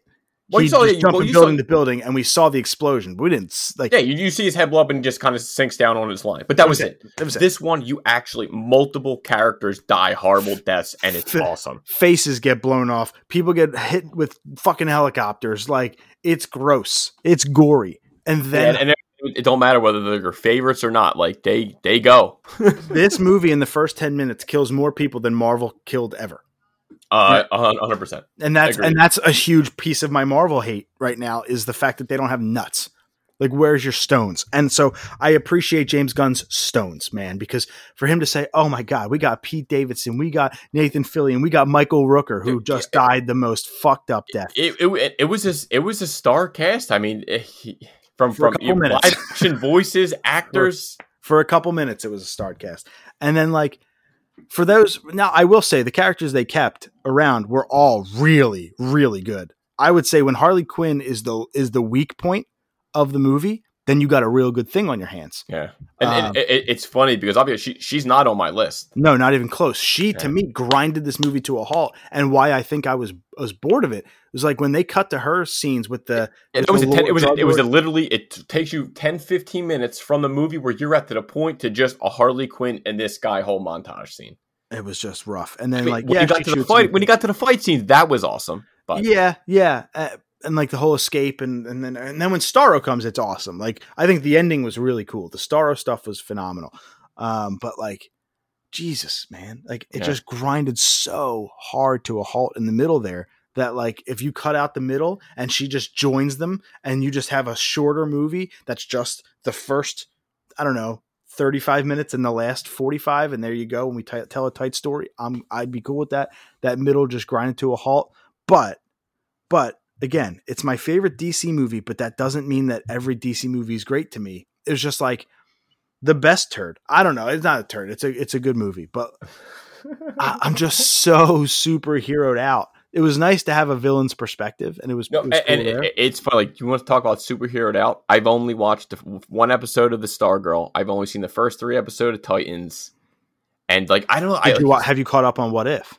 I did watch all What If, but again, I'm feeling fatigued where I'm like, I need a break. I can't, like, I think there's 2 or 3 episodes of Stargirl that I could go watch. You can watch 3 more. I need a little step back. I need to just kind of chill for a minute, and then I'll get there because it's superhero fatigue. And then to hear the Shang-Chi, which I'm excited for, to hear just a copy and paste Marvel film, like, that's really not getting me excited to go see the movie. While it underwhelmed in theaters, it had 2.8 million houses watching it on HBO Max in the opening weekend. We're talking again about Suicide Squad. Only behind Mortal Kombat. Only behind Mortal Kombat. I thought it was behind Godzilla vs. Kong, too. I believe it just beat it. I think the last day or something, because I think Kong was 3 when I read it. Gotcha. But like that tells you that a lot of this was made on HBO Max. So the box office numbers, disappointing, aren't shocking when you see 2.8 million households watching it. And at $10 a month, for HBO Max, presumably 10 to 15, dependent. Actually 15, because you can't get the day one on the $10 plan. $15 a month times 2.8. Like, that's a lot. So 2.8 million, I say. It's a lot of money made there, but you can't really take all that into account from that perspective. But it's good to see that a lot of eyes were on it, even though it didn't make a lot of bank. James Gunn is going to be welcome back to make any DC movie he wants at any time for that company. It's just that simple. And Walter Hamada already said they're already in discussions of what he's going to do next. And so let's just dive in, because again, I wanted to keep it short and sweet. There's nothing we say during these impressions that you had not heard before. So I think a lot of our feelings on it are going to come out now in our top 3, because we're going to talk about our top 3 favorite characters from the movie. My number 3 is Polka Dot Man.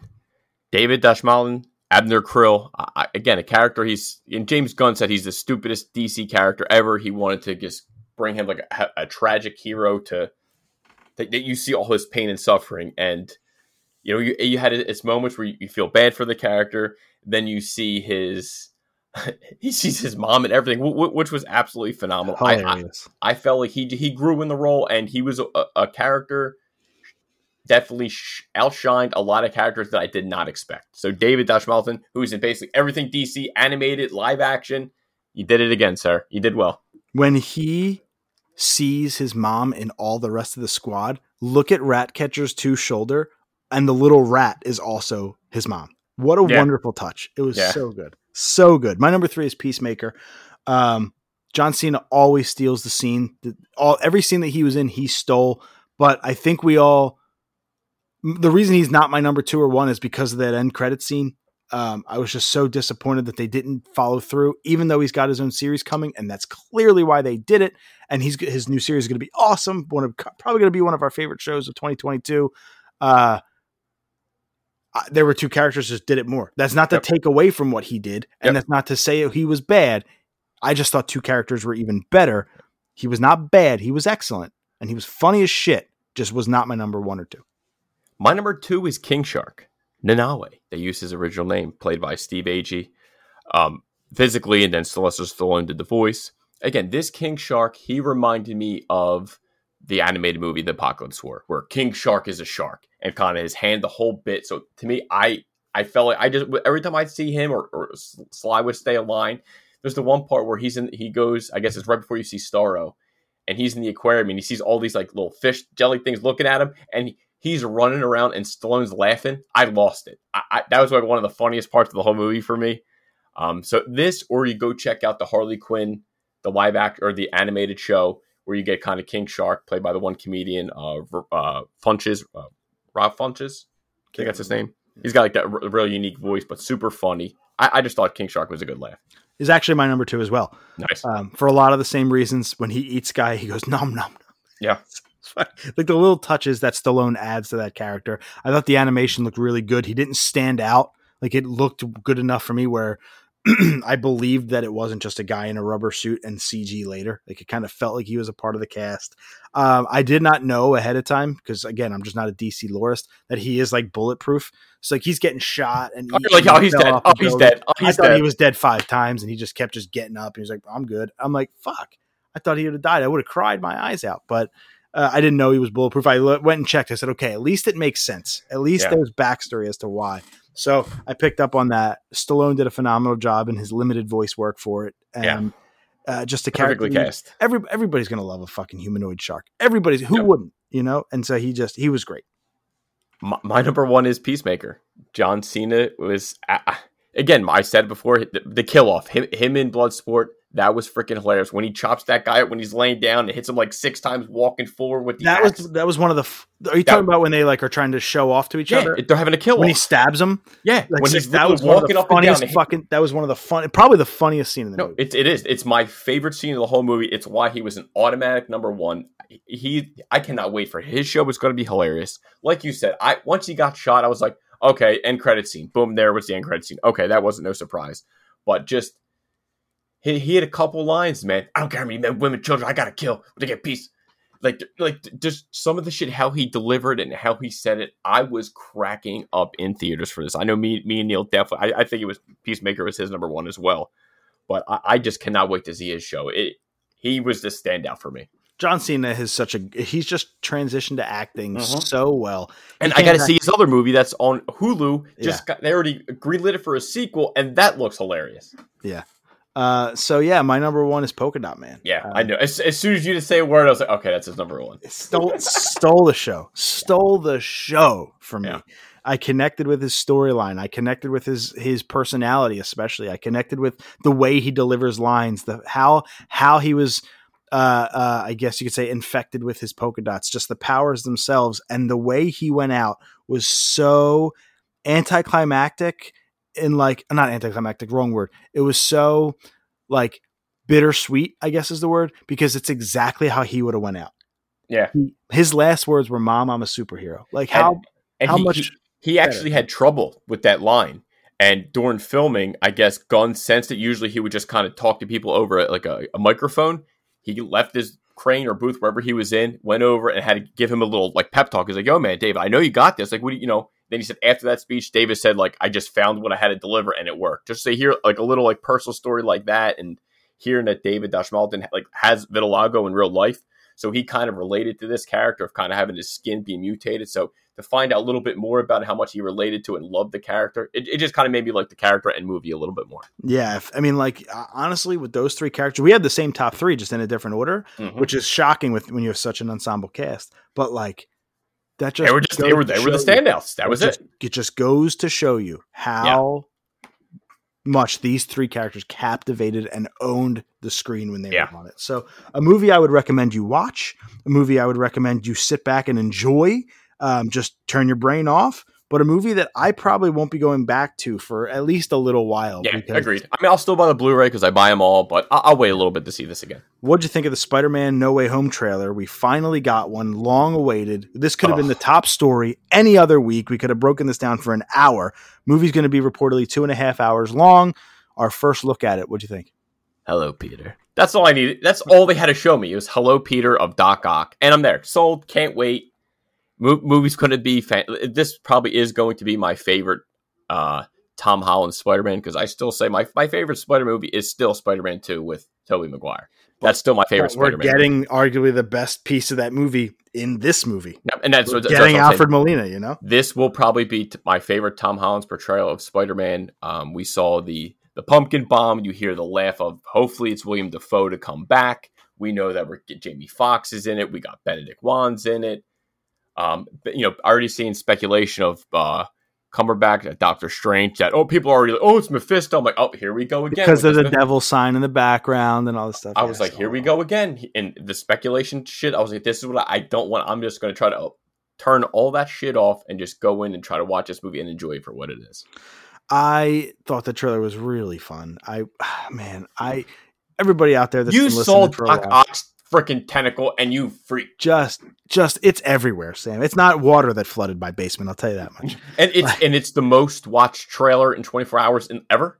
Yeah, it beat Endgame. A gazillion views. It beat Endgame, yeah. The Sony version has 61 million. The Marvel version has 22 million. The IGN has another 8 million on top of that. Like, this trailer has the most views in the first. And I watched it twice, so. I watched it twice too. Ashley did not get to see it with me. I watched it alone and then with her. And then I put it on real quick before you and I jumped on here. Same. There's a lot of speculation of who's going to be in here, what's it leading to, the Sinister Six, all of that. We can see that 100 miles away. There's a reaction shot of Aunt May and Tom Holland looking at the door like somebody's walking through. Who could that be? And people are, Charlie Cox saying that's not my forearms. And, there's a whole bunch of shit. Then he said, like, I don't want to spoil it if I'm in it or not. Like, you'll have to wait and see. So, like, he totally... We're getting Daredevil. Just trust me, we're getting him. And it'll be Charlie Cox. He'll be in it. And I don't know how long, but it has to be Charlie Cox. I want more Charlie Cox as Daredevil. I want more movies. I want more TV shows. Give me more. Do you think we get Sandman? From what I'm hearing and saying, we're getting the Sinister Six. And like apparently people saw Lizard somewhere in there. Yeah, there's the Lizard. Obviously, we already, like I said, Jamie Foxx and all these other guys, and we already know Scorpion's already in that world, who's played by our boy from Better Call Saul. Michael Keaton, Vulture could be showing up here. There's everyone's in it. So the guy who plays Nacho, right? Yeah, exactly. Yeah. So we're here. We're getting it. Dude, it's just what. Is there anything about this that didn't do it for you, this trailer?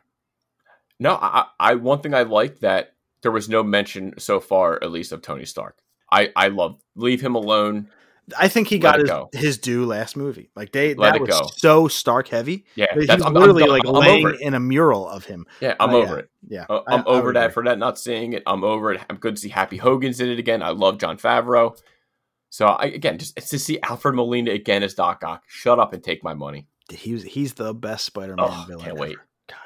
God, 2.5 hours long. Does that mean to you that this is going to be a perfect length, a little too long, still even shorter, given how many characters they have to do? You're probably on the little long side, but for just, I guess, all the characters going to appear in here, I'm okay with 2.5 hours. If I can make it through Zack Snyder's cut, I can make it through anything.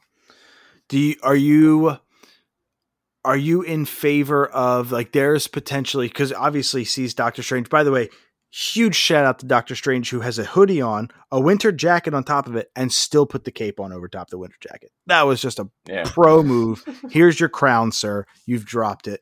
How much do you think that Doctor Strange... Like my boy Juan said, he goes, Dr. Fate ain't going to put a rift in the multiverse like Doctor Strange. So I'm just going to throw that out there. How much Doctor Strange do you think we're getting in this movie? Probably like 15, 20 minutes. That's it? Yeah, you don't think he's going to be the companion?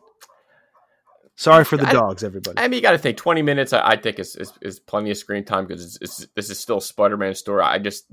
20 minutes. I think is plenty of time. Yeah, Christ, I mean, if you got to think the Joker and the one fucking Suicide Squad, we got 11 minutes of them. Yeah, so I think we're going to get at least 20 of Doctor Strange. This to me has, again, it's this year, which is crazy that it's not even thinking about being delayed into 22. Well, I could still see I'm not even going to say it's cut in stone. Don't be surprised if it gets pushed back. That's all I'm going to say. But why would they announce a release date of December? But they announced how many release dates, and we're about to announce that 2 more things are getting pushed back. And how many times did they get pushed back? But none of those 2 are directly the MCU. Well, I guess this isn't either. I guess this is MCU mixed with Sony, and so is again. So I'm going to take everything they say with a grain of salt. Yeah, I guess. I mean, who the hell knows where the world's going to be then? Yep, exactly. That's what I'm saying. So, take it with a grain of salt. Kind of got to wait and see. But this was definitely, here's what I'll say. Trailer, well worth it. Yep. Well worth the wait. It's on our Facebook. It's on our IG. Go check it out if you want and watch it for yourself. If you haven't already, I'm sure you have. I mean, 100 fucking million people have. So I'm sure you're in that contingent. If you're listening to this podcast, at least you probably are. Venom has been delayed. Let There Be Carnage, I should say, till 2022 and is also rated PG-13. That hurt me more than anything. That at PG-13, I was like, you cowards, greedy bastards. Because to me, you can't make a Carnage movie PG-13. So they took the easier out the greedy route. Get fucked. We talked about it on 248. We said they would, and they did. They did it with the first one. Yep, so, like, why are you shocked? You know, no, we're not shocked. But I'm saying if you out there listening are shocked, you should. I literally almost want to wait for a Blu-ray release where like here's the R-rated cut because the PG-13 is like that's not Carnage. And I don't know if they're gonna. Yeah, don't know if they're gonna do that, which is a swift kick in the dick. Like honestly, 2022. Like I'm more upset with the other delay. It's been delayed 6 times. I'm over Venom at this point. I'm over it. Wow, those are some strong words, my friend. That's going to be the title of this episode. Superhero fatigue. The Venom trailer too. It didn't really woo me. Nah, the Venom trailer was PG-13 was like another fucking nail in the coffin. Damn. Are we becoming a new pod? I don't know. I just don't know. We don't know yet. We're mutating. Mission Impossible 7 officially delayed until 2022, but September. Devastated. A year. I'm devastated. I want to see this movie so bad. And another year. Another freaking year. And remember, John Wick 2 or 4 should already be out. Yeah, I know. It's sick. And what I think Top Gun, I think, is delayed. Like, everything. And I'm just pissed. I'm just fucking pissed. Oh yeah, Top Gun got delayed. That's what I'm saying. So the only positive sign I'll say is Jackass got delayed. The Top Gun movie, finding out that Tom Cruise made it his mission to get Val Kilmer in that movie. So talk about Mission Impossible. Like you know. So it's like to me, I'm like, you know what? I always like Tom Cruise. He just got more respect for me just from that, and I guess I will have to wait until September 22 to see this movie. Ghostbusters Afterlife got delayed, but just a week. I don't know. Which is fine. And if that gets delayed more, don't be surprised. Because after the Suicide Squad, it lost money. Did you hear what Patty Jenkins said, by the way, about... Yeah, I heard her stupid-ass comment. What a dumb comment. Yeah, it's another entitled person. Keep your comments to yourself. Some good news out of all this, though. We got a release date for the Injustice animated film coming from Warner Brothers in DC. Warner Brothers in DC. Makers of all the Mortal Kombat movies like Battle of the Realm that just came out. I haven't seen that one yet, but I plan on it really soon. The Injustice movie is going to hit October 19th, so sooner than I thought. Yeah, that's a day one Blu-ray pre-order for me. You have Justin Hartley playing the voice of Superman. He played Green Arrow in the live action on Smallville. So it was cool to kind of get him back. You have Anson Mount as Batman, who he played Black Bolt on the live action Inhumans. You have your girl Laura Bailey as Lois Lane. So you have some good cast. I cannot wait to see this Injustice movie day one watch. Let's see. What else do we got? That's it for movies. Let's move into television. This is going to be pretty quick, a lot of these impressions, because we are at an hour and a half. I do want to wrap. Yeah. We got shit to do. But real quick, I've watched the first 3 or 4 episodes of Stargirl Season 2. You said you watched the premiere. I only watched the first one. Yeah, real quick overarching theme. Is this still, even after just one episode for you, the same, what's the word I'm looking for? Like that same surprisingly like charming superhero show that does kind of break the I watched the first 2. I'm reading at the episodes now. I watched the first 2. Gotcha. So is this still that nice charming show that we got last year that surprised us all, or is this kind of going more the CW DC route? I mean, I'm not sure yet. I think after the end of 2, I still have hope.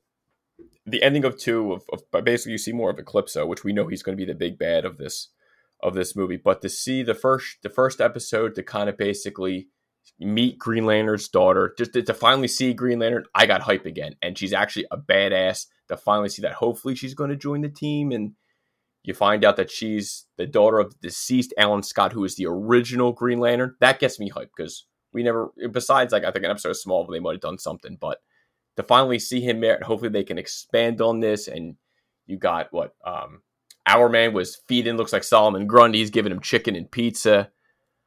I don't want to give up on the show yet. I still think it still had a little bit of charm to it, but I want to see where episode 3 leads and 4, because I know 4 dropped and I didn't get a chance to watch that yet. So I have 3 and 4 to watch. So how about this? I'm caught up and I still want to watch it.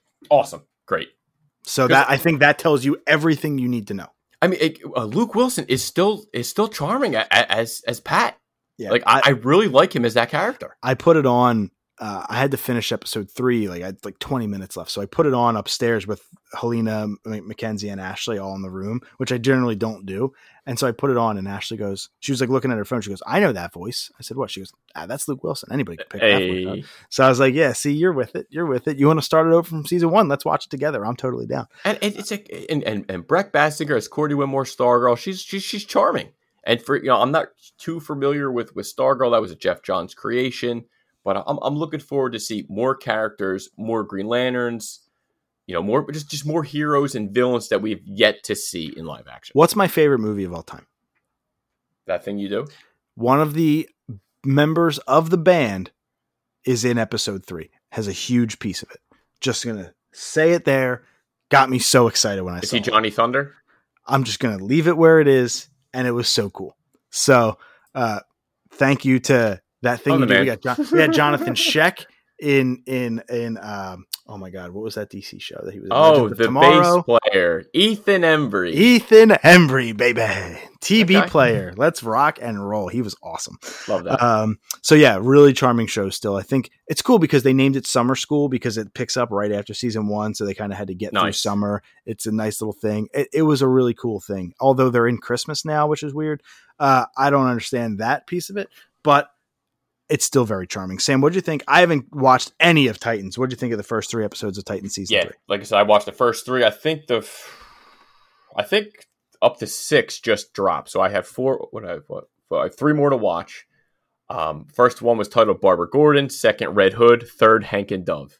And Greg, wow, season 3, better than anything they've done so far. The ending of episode 3, wow. I gotta go. And it's titled Hank and Dove. And that was my favorite episode of 1 was Hawk and Dove. So shit. Shit. Right. It was. I'm not gonna like the first 3 episodes to introduce kind of. You see Barbara Gordon. Don't. Well, it's titled Barbara Gordon. They already know. You get Red Hood, and then the Hank and Dove episode. The ending. You're gonna be like, holy shit. So trust me. Get on HBO Max. Check out season 3 of Titans. And I only watched the first 3. There's still 4, 5, and 6. Blackfire, Lazarus, and Lady Vic. They're our next 3 titles. So I cannot wait to binge the shit out of these episodes. I still got to watch 2. So I got some work to do, but I'll do it. Oh, you got 13 episodes, baby. But football's back. So just believe in me. I'll get it done. But if there's a Hank and Dove episode, I'm in because they deserve their own spinoff more than anybody. Let's just rock. Watch this one. What'd you think of What If? I watched the first episode, gave up, and I hated it. What'd you think? Okay, episode 1 was just okay. That was with the Agent Carter. I hear that this Doctor Strange episode was wild.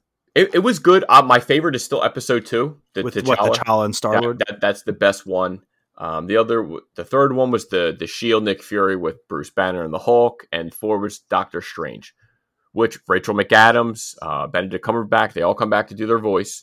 My favorite is still What If Star-Lord. Then I would probably say the Doctor Strange episode, then the Shield with Nick Fury, and then the first episode is still my least favorite. Just to give you a heads up. So if the first one you didn't really like, it's my least favorite episodes. Take that with you one. Episode 2, absolutely phenomenal. But for Doctor Strange, it was good. I think it did exactly what it did. I don't want to give too much about the Dark Dimension, but basically use the Eye of Agamotto too much and shit goes down. But again, you get Wong's back, get the Ancient One back, the Watcher's obviously in it. And it was a quick, 30-minute episode.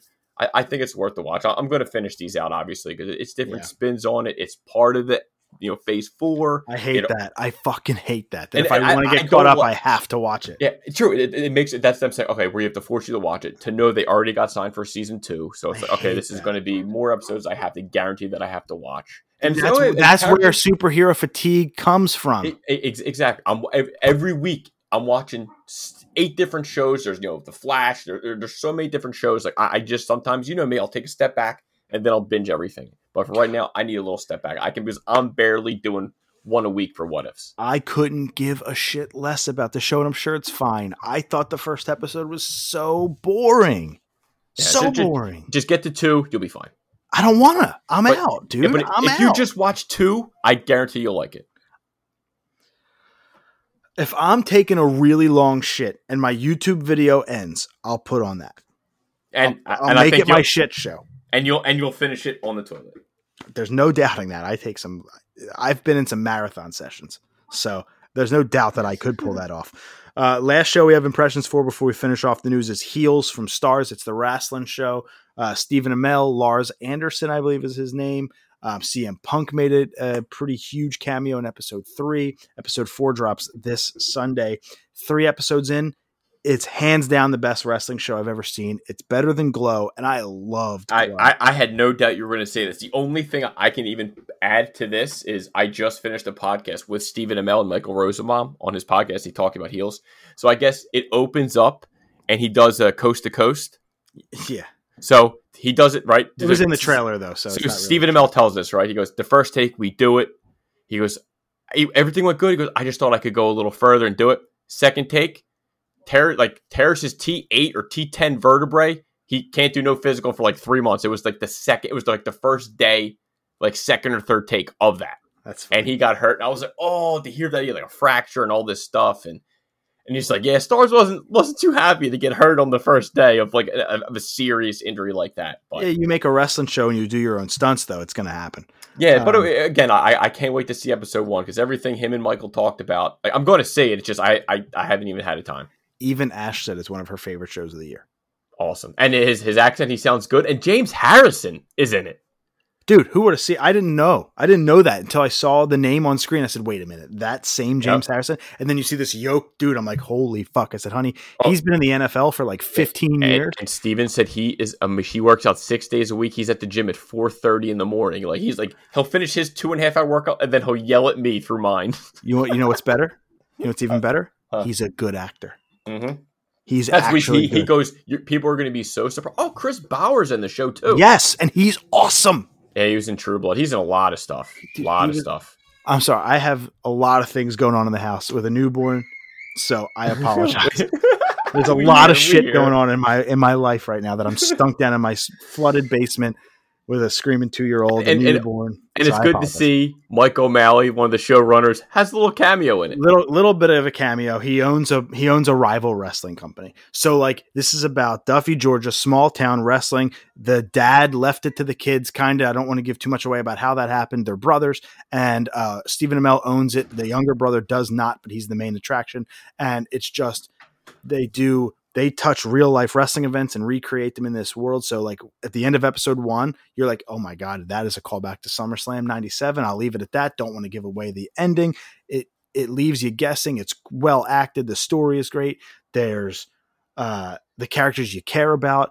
It's semi funny, but whatever. It's a phenomenal show. I would not be shocked. So like my top 3 so far has been stacked for the year. And that's what I'm saying. It's going to be really hard to leave this off. But also the 3 I have on, where's it going to fit? It's so good, but I don't know. I'm conflicted. It's going to be a tough one for me at the end of the year to pick it out, but this is absolutely going to be in the running. And that's with Dexter coming in November.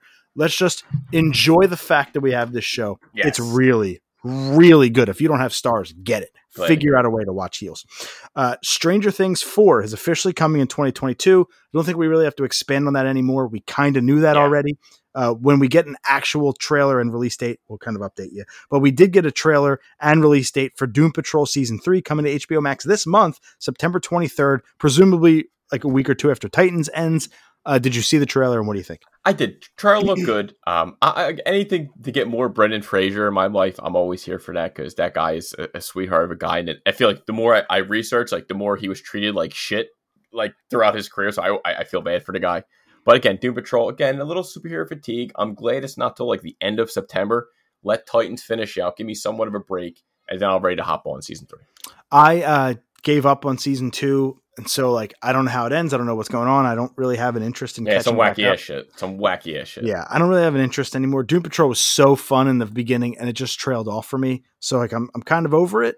But I wouldn't be shocked if, like, one day I just tell you, yeah, I caught up.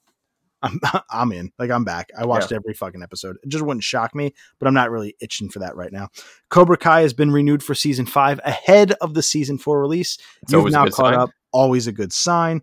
And lastly, Pokemon has announced a beautiful new anime miniseries, Pokemon Evolutions, coming September. I'm sorry, not lastly. We have one more coming September 9th. So just a week from, 6 days from now, the day we're recording this pod on September 3rd. It looks great. It's a new take on Pokemon animation. It's going for that adult themed anime. It looks a lot like the newer style anime. Awesome. I'll have to check it out then. Dude, check out the trailer. It's on our Facebook page right now. It's 8 episodes, miniseries. I'm sure they're going to be 6-7 minutes, kind of like the other ones have been. Maybe not as long as Origins that we both loved, but probably like 8-minute episodes. You'll get 8 of them. So you're talking about an hour's worth of content. And I'm super psyched on it, dude. It looks so cool. And it covers all 8 generations. So you'll get the Kanto stuff for the Gen 1 lovers and the new stuff for the new fans. It looks great. It looks like the best Pokemon animated stuff for me in years, probably since Origins in 2013. Awesome. I loved Pokemon Origins. And lastly, Seinfeld is coming to Netflix October 1st. Prepare for that to dominate the Netflix charts. I haven't watched that show since it was on syndication on Fox. I don't remember a thing about it. I was never a huge Seinfeld guy. This is my opportunity, though, as an adult where I get more of the jokes. Yeah. I'm going to dive into this, and this will be like my nighttime fall asleep show. I've already made that a thing. Okay.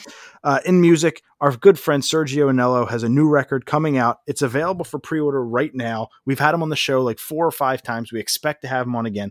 The record comes out September 17th, so be ready for that. It is called A Hodgepodge of Modern Furniture and Antiques. I said to him, dude, is that because that's like the slogan for the place underneath the lumberyard? And he was like, because it's an antique shop. He's like, what? He's like, what? I said, okay. I thought it was like a subtle nod to the lumberyard, but Sergio Anello, a new EP. He let us hear it. It's fucking cool as hell. A hodgepodge of modern furniture and antiques. When the record comes out, we'll talk about it. We'll review it. We'll probably have him on again. So just be aware. And you follow him on IG, Sergio Anello. You could pre-order the CD. It links in his bio. I bought it already. I think it's $5 or $6, both with shipping. It's $11. I already told him before is I Don't Want to Be Here is my favorite song. And his text me, he goes, that track is my Beatles jam. Ha ha ha. Like that to me, it just hits. I love it. And I can't wait for the world to actually hear it. Yeah, he's our good friend, but that's not why we're pumping him up. We're pumping him up because it's damn good music and we love it. And so expect to have him back on the show sometime around the record release. He'll be in California for a couple of months, so we're figuring out logistics. Ride the waves, brother. Yeah, for real. So September 17th, pre-order now. Follow him, Sergio Anello on Instagram. You can get the link to pre-order there. But that's our recommendation. Sam, bring us home with an OG CGC. Oh, and it's a doozy. A book that I've been looking for over 3 years. I think 4 years at this point. I've owned it in lower copies, but I've always wanted it in 9.0 or better. But knowing that it's very hard to do, I never thought I'd get it. But one popped up on Comic Connect, which is an auction house. And I had a huge shout out to Tom on IG, collectors_comics.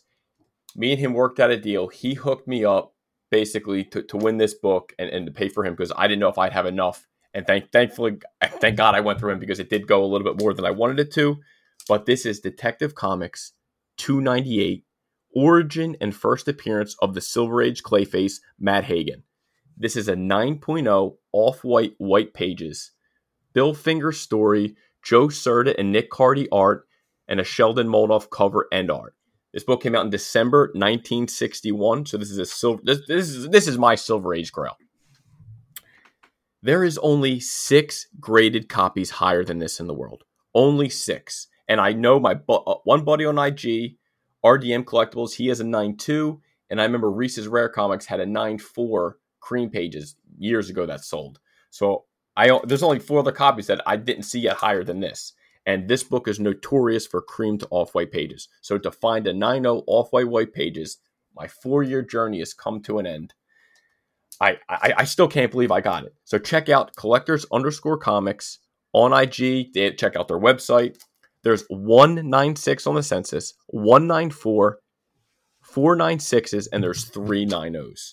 Again, I sold my 8, I think it was 8.0 or 8.5. I had our buddy Neilman, Keystone Comics on IG. He bought my under copy, which was basically like to put like a little bit down payment on this. So to have like Clayface is one of my one of Batman's rogue squad. If you watch Batman the animated series, he was featured prominently in that, voiced by Ron Perlman. It's only a matter of time until we see him live action. And with only 6 graded copies higher than this, I feel like this is like a true grail. And there's only 323 copies on the census. So there's really not many at all. So if you like Batman, you like Clayface, check out Detective Comics 298. A lot of impressions in this episode, lot of like not a ton of news because again, we wanted to just ease back into it, but you better believe next week, episode 250, we're going to be able to be back full time with all the news. We're going to drop all the impressions of the PS5 showcase. And my hunch says that 251, we're going to have a Nintendo Direct to react to as well. So It's going to be a couple of awesome weeks. We cannot wait. And guess what? We're back, baby. So everybody, thanks for hanging out with us for episode 249. We'll be back next week for the big one, episode 250. Time to go bake my omelette du fromage. Hey!